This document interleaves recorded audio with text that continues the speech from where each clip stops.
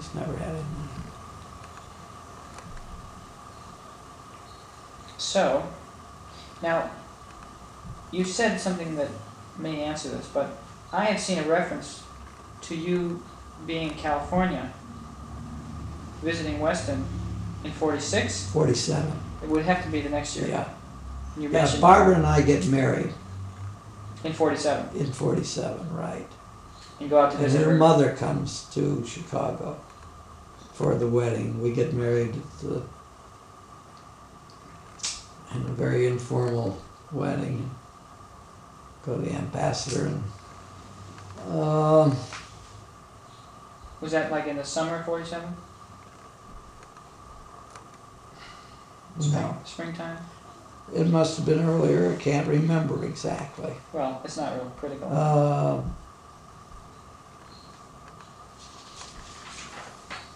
Actually, we had prematurely been seeing each other. No, we went out there in the summer of 47 after we'd been married. And then, Harry was in place by that time. Hugo was there. And I tried to build up, get the thing going. It's a constant battle. I'm always dead. Yeah, this is one of my questions. Maholi dies on November 24th, which is probably right around Thanksgiving. Mm-hmm. And yeah, I go to his funeral. I'm very, very shook up. I mean, I got a great love for Maholi, as well as no idolatry. That is, I always thought Maholi we had a lot of fakery about him. There's a lot of con man about Maholi. Mm-hmm. But, he was cremated, and I'm standing next to this furnace where he's being burned up, a Sybil and the kids. It was very upsetting. It was for me. Even though you knew it was coming for a long time. Oh, yes. Yeah. But we all, then sort of went back to work. Was there a real problem in terms of the school survival created by staff, or was it this point? There was always a problem in the schools. It was But a very marginal operation. Maholi was able to raise money, by various means of selling his soul, his design soul, and actually he put a lot of his money into the school. I don't think he ever really got out anything much. Mm-hmm. But he was a kind of a force. He had contracts with Spiegels and Parker 51, and I think maybe even United Airlines. The Board of Trustees knew the situation. Mm-hmm. But I'm saying, even though the school was always marginal, with him gone, he was obviously one of the major forces. More marginal, excepting for the thing that there were these millions of men pouring out of the armed forces with GI benefits coming, and they wanted to go to school. They wanted to go to school. So most of them very quickly it really didn't matter what school they went, they didn't know. And particularly in photography, there wasn't too much of something that seemed academic or reasonable. There were, maybe Vogue Wright had possibly a program then in photography. Mm-hmm. I don't think the Art Institute did. Was Brooks in operation at that time? Do you know? I don't think so. The Art Center School was. Brooks might have been. See, a lot of these proprietary schools came in because of the veterans' benefits. And this would have been just a little before Clarence White went out to Ohio University. Mm-hmm. Okay, well, you want to call it a day here, or? Well, let's go to this. How much have we got here? Oh, you got only about 2/3 gone. All right, let's finish it up. Harry would teach, and you asked, about Harry who's inarticulate. I kept encouraging him And that's why, and trying to formalize that, I'd actually meet with Harry and Franz when we put together on paper, even though I thought it down, or I'd put it down on paper, the program for each teacher. Because I was trying to make a program, not teach, a class.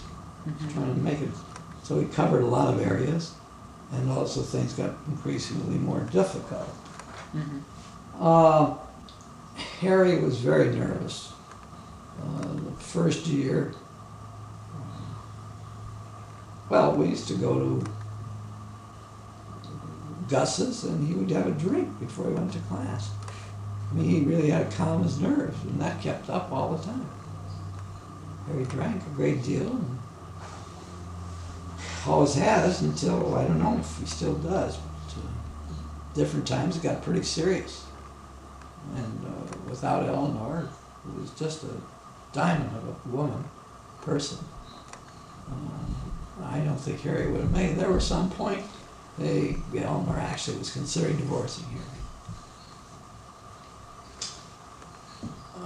I think Barbara must have been born somewhere around 1948, Harry's kid, 47, 48. And those pictures of Eleanor's belly, were made in the apartment up here in Lakeview. And but Harry never went out and gave talks or anything, and I protected Harry from everything excepting the teaching. He never did anything else, and that and his work. And that's been sort of what he did when Aaron came, when he brought Aaron. Aaron took over all those administrative things that have to be done somehow, ordering this, that, and everything. And then Aaron started doing it, even though Harry was the head of it. Harry doesn't function that way.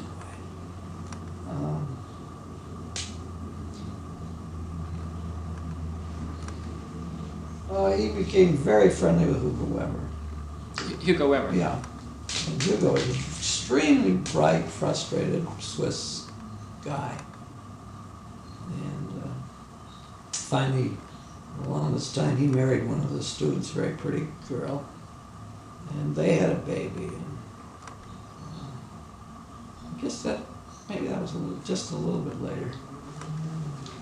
Okay, now you teach, just to give a little view here. You're at what is now the Institute of Design from February 46 or so, and until around 1950 I think it was the 51. end of 49, and then I taught some motion picture courses. I continued on. But I helped recruit, actually went to New York to recruit Serge Chermayeff. See, we were looking Yes. for a new head. And I went there, and he had been recommended by Gropius. He was at Pratt, wasn't he? He was at Pratt, right. And I went there and I visited him. We got along very well. And, I asked him a lot of questions, came back, gave the faculty a very favorable report. And thought he was a wonderful guy. He has his great gift is verbal facility. It's very unique. He's tall, looks kind of interesting. In point of fact, he then came and the first part he seemed to be all right, but we began to notice cracks in his structure when after, I think it was 3 lectures or something on the origins of modern art, which Maholi had taught for a year, he got rid of that course because he had said everything he knew or could say. We became fairly good friends. I used to go to his house, and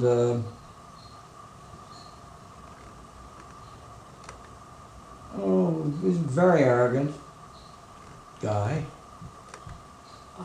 very socially, upward mobile, even though he had all the manners of upper Russian, Georgian, I guess.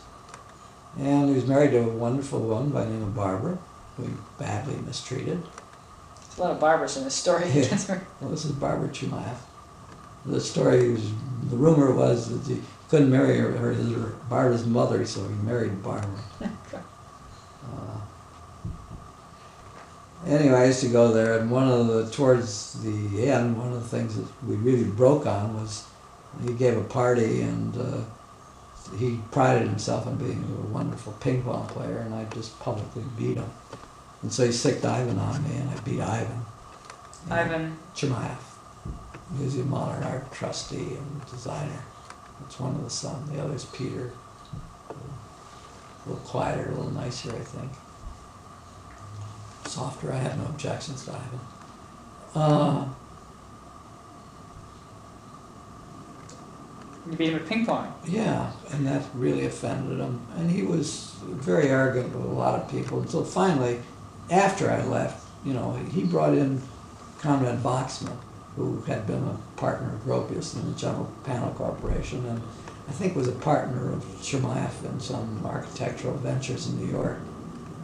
And Conrad was the ultimate reason of Serge being fired by IIT after I left. Yeah, now, when let's see, it was in 49 that ID joined IIT. That's right, and I objected. I thought it was nice that Heald, I was a great admirer of Dr. Heald, Henry Heald. How's that spelled? Heald, who left very shortly after they joined and went to New York to become head of, NYU or something like that, and then became head of the Ford Foundation, something. Very important job. Marvelous man. But the man that succeeded him was a real jerk, Italiata. And so I assembled, we're just skipping, the year 47, the summer, we went to California, Barbara and I became quite ill on the trip there. I was quite ill in Palo Alto. I see either allergy or something to this day, I don't know. Now, 47? Uh-huh. Okay. And then on the way back, we drove down Highway number 1 and stopped and stayed a couple of days with Edward, that's where I got my prints of Edward, and that's where I took the pictures, him feeding the cats in his desk. And then we proceeded farther down to stay with some friends. I think the names were Wolf, and I was quite ill. And then we went to Los Angeles and saw some friends. And finally, about October, I remember it was quite cold and windy, and we drove back to Chicago. You've gone quite a while. Yeah. You didn't start teaching in September that year? I don't think so. It must have been, it could have been, an early fall, but as I recall it, it was, quite windy, quite cold around Arizona. Well, it can get pretty cold if you're in the right altitude, of course. Yeah, and we visited Grand Canyon and took pictures. And, Santa Fe.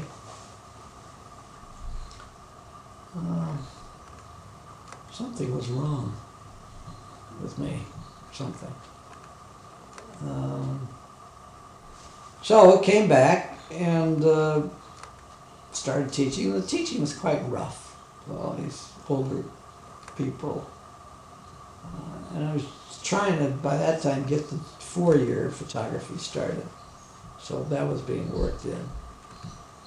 And began, I think, about that time to have conflicts with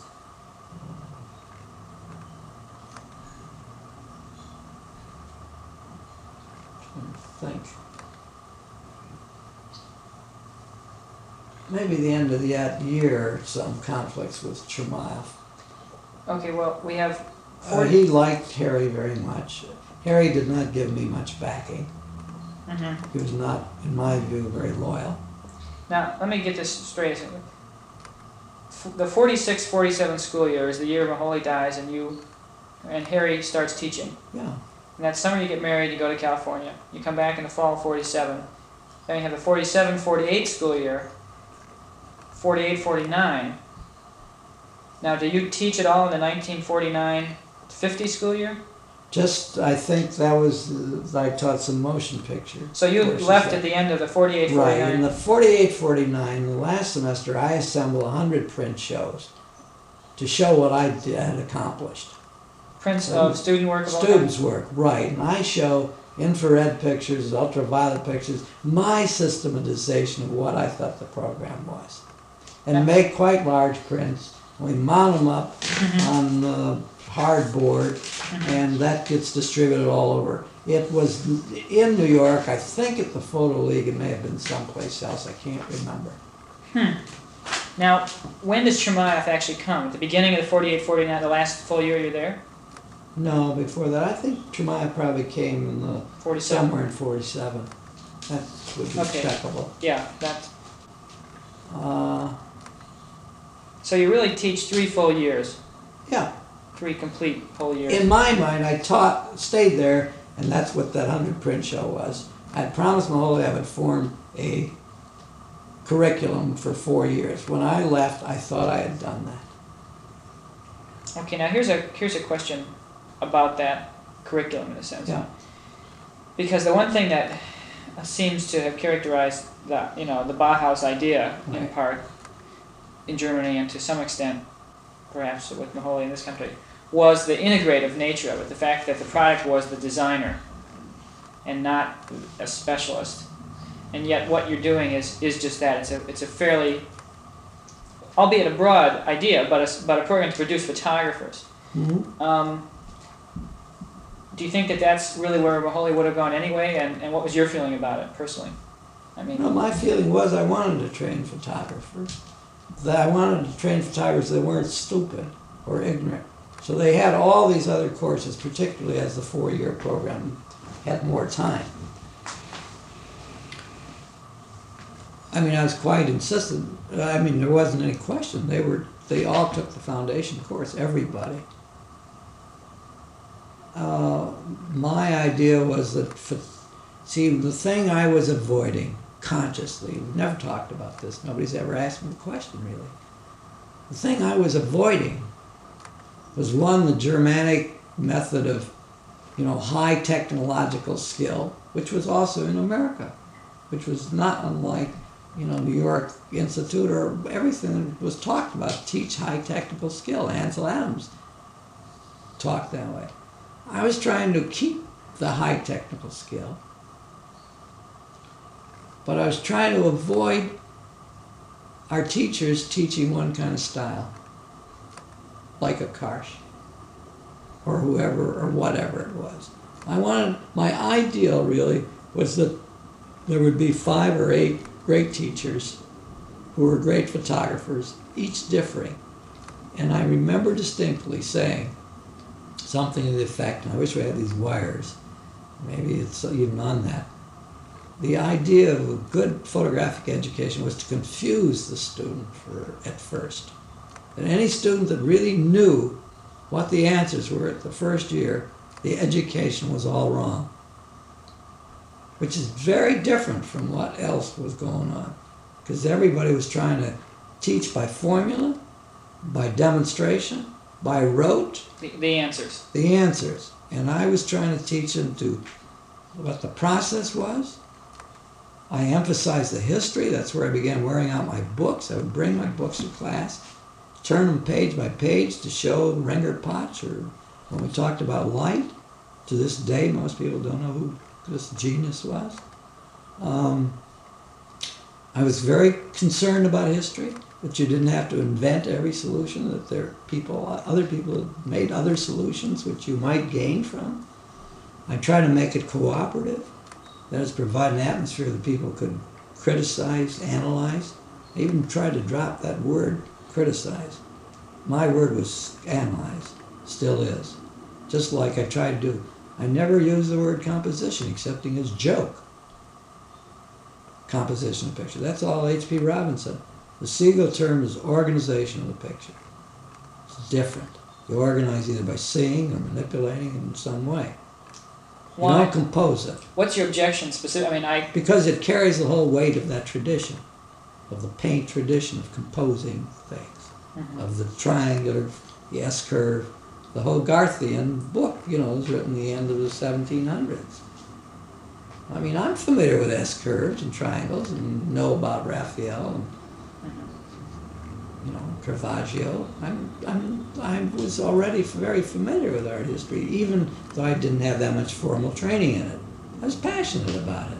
Would it be reasonable to say that that at least part of the energy behind your initial interest in the history came out of just the fact that the type of education you had at Wayne, the people you knew were such that you realized there was something to be learned from it? I mean, sure. That was just... Jane Betsy, as I said, was the important person in my education, not Mahaly, as everybody would think. Nobody knows who Jane Betsy is. But she was a great educator. Mahaly, was a great person too, but I had long ago gone beyond his thinking let me say I considered myself a peer, not a student of Mahaly. That would be a fair statement. And Mahaly thought so. I mean, we actually, in that year before he died, we collaborated. I have some photographs that we made together. That he got a job with a logotype of some company, and he was feeling kind of, they needed some help. So I went in the darkroom with him, and he made some cutouts, and we both made photograms together and separately. And I used some of the things that he'd cut out to make my own photograms. But there are some Siegel Mahaly photograms that are originals, not copies, like these fakes that they're selling. Not from copy negatives. Right. But of course, I don't think Mahaly distinguished in a sense. It was all photography. I mean. That's right. Mahaly, the idea of the vintage print to Mahaly. Mahaly said anything. Yeah. I mean, and I don't think he was particularly, well, I'm not sure. There was a great deal of charlatan in Mahaly. Anybody who could get this all going and keep it going, it had to be. Right, that's right. He had a hell of a time keeping it going. A lot of people hated Mahaly's guts. Let me just ask you this, for now, maybe. And this is, I don't know where this comes in, but there's a photographer who I've seen references to by you in print on two or three different places, who I've never heard of, who I'm interested in, and also when you... Now if you want to study with me. No, wait a minute, just one. Yeah. And I'm interested in when you came across this name. The name is Lursky. Yeah, Elmer von Lursky. Was he someone you knew, or what, No, where did you see his work? And I got a book. It's a very famous book now. You can't get it, but it's called Kopf des Alltags, Heads of Common People. And I think he's one of the authentic lighting geniuses.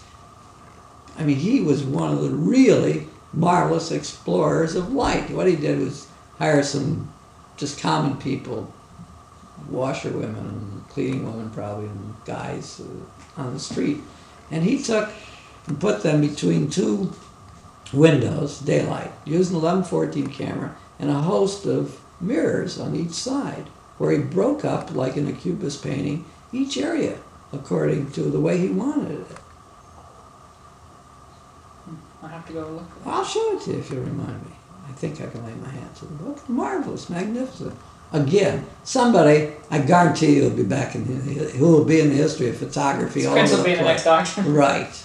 Somebody in Germany is. Oh yeah. So he went. I guess somewhere along the line he went to Israel, and I believe he did a book somewhere in Austria or something. Never have been able to find out anything about the guy, but I'm sure it's quite available. He was well known.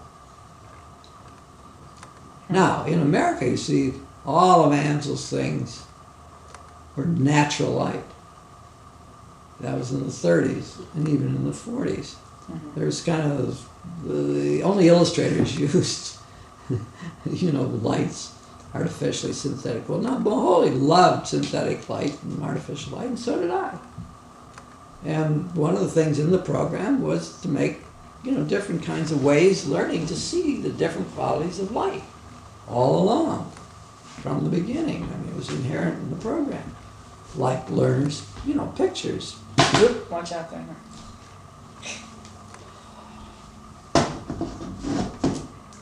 It's There's got to be a better system for this. There's got to. Let me just put it over here. So, one of the things I changed, I don't know if we talked about it, maybe we did, remind me.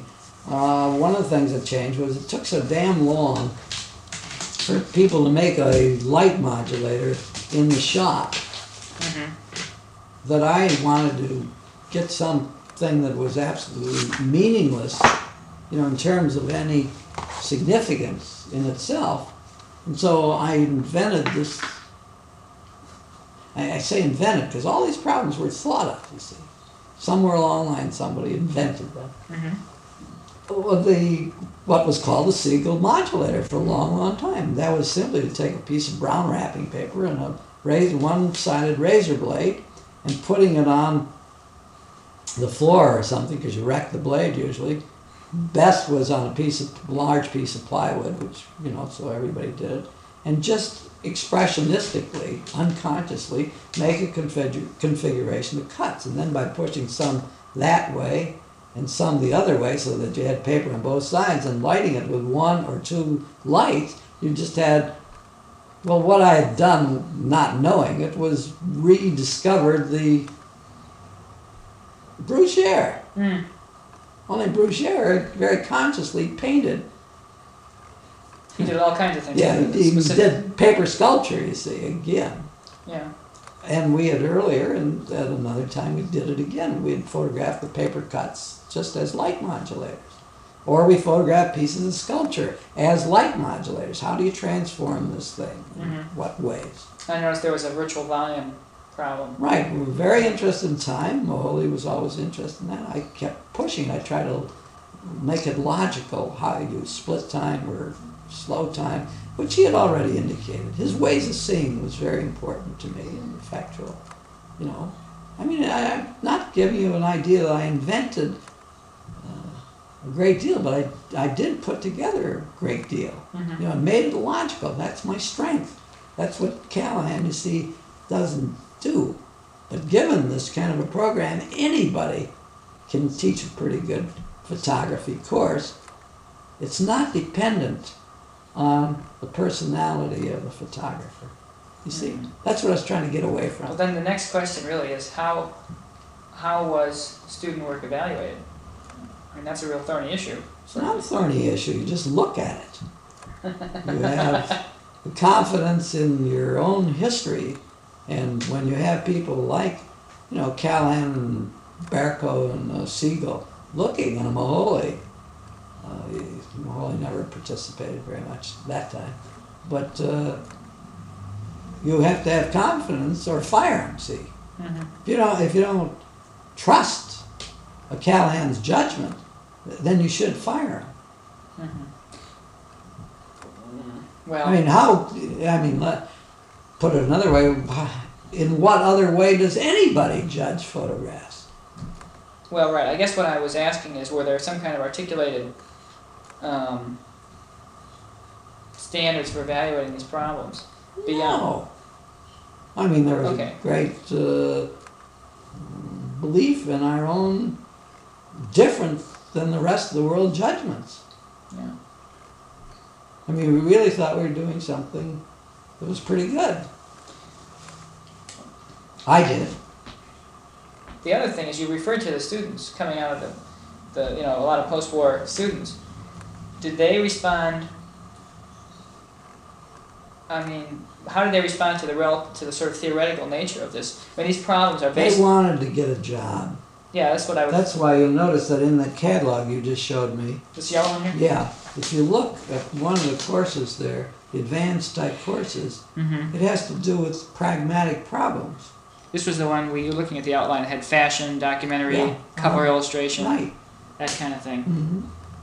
So that this theoretical, for instance, I gave a whole course, or a lot of problems, where I would give a problem like, do a perfume ad, using one of the ideas that you had learned in the previous semester.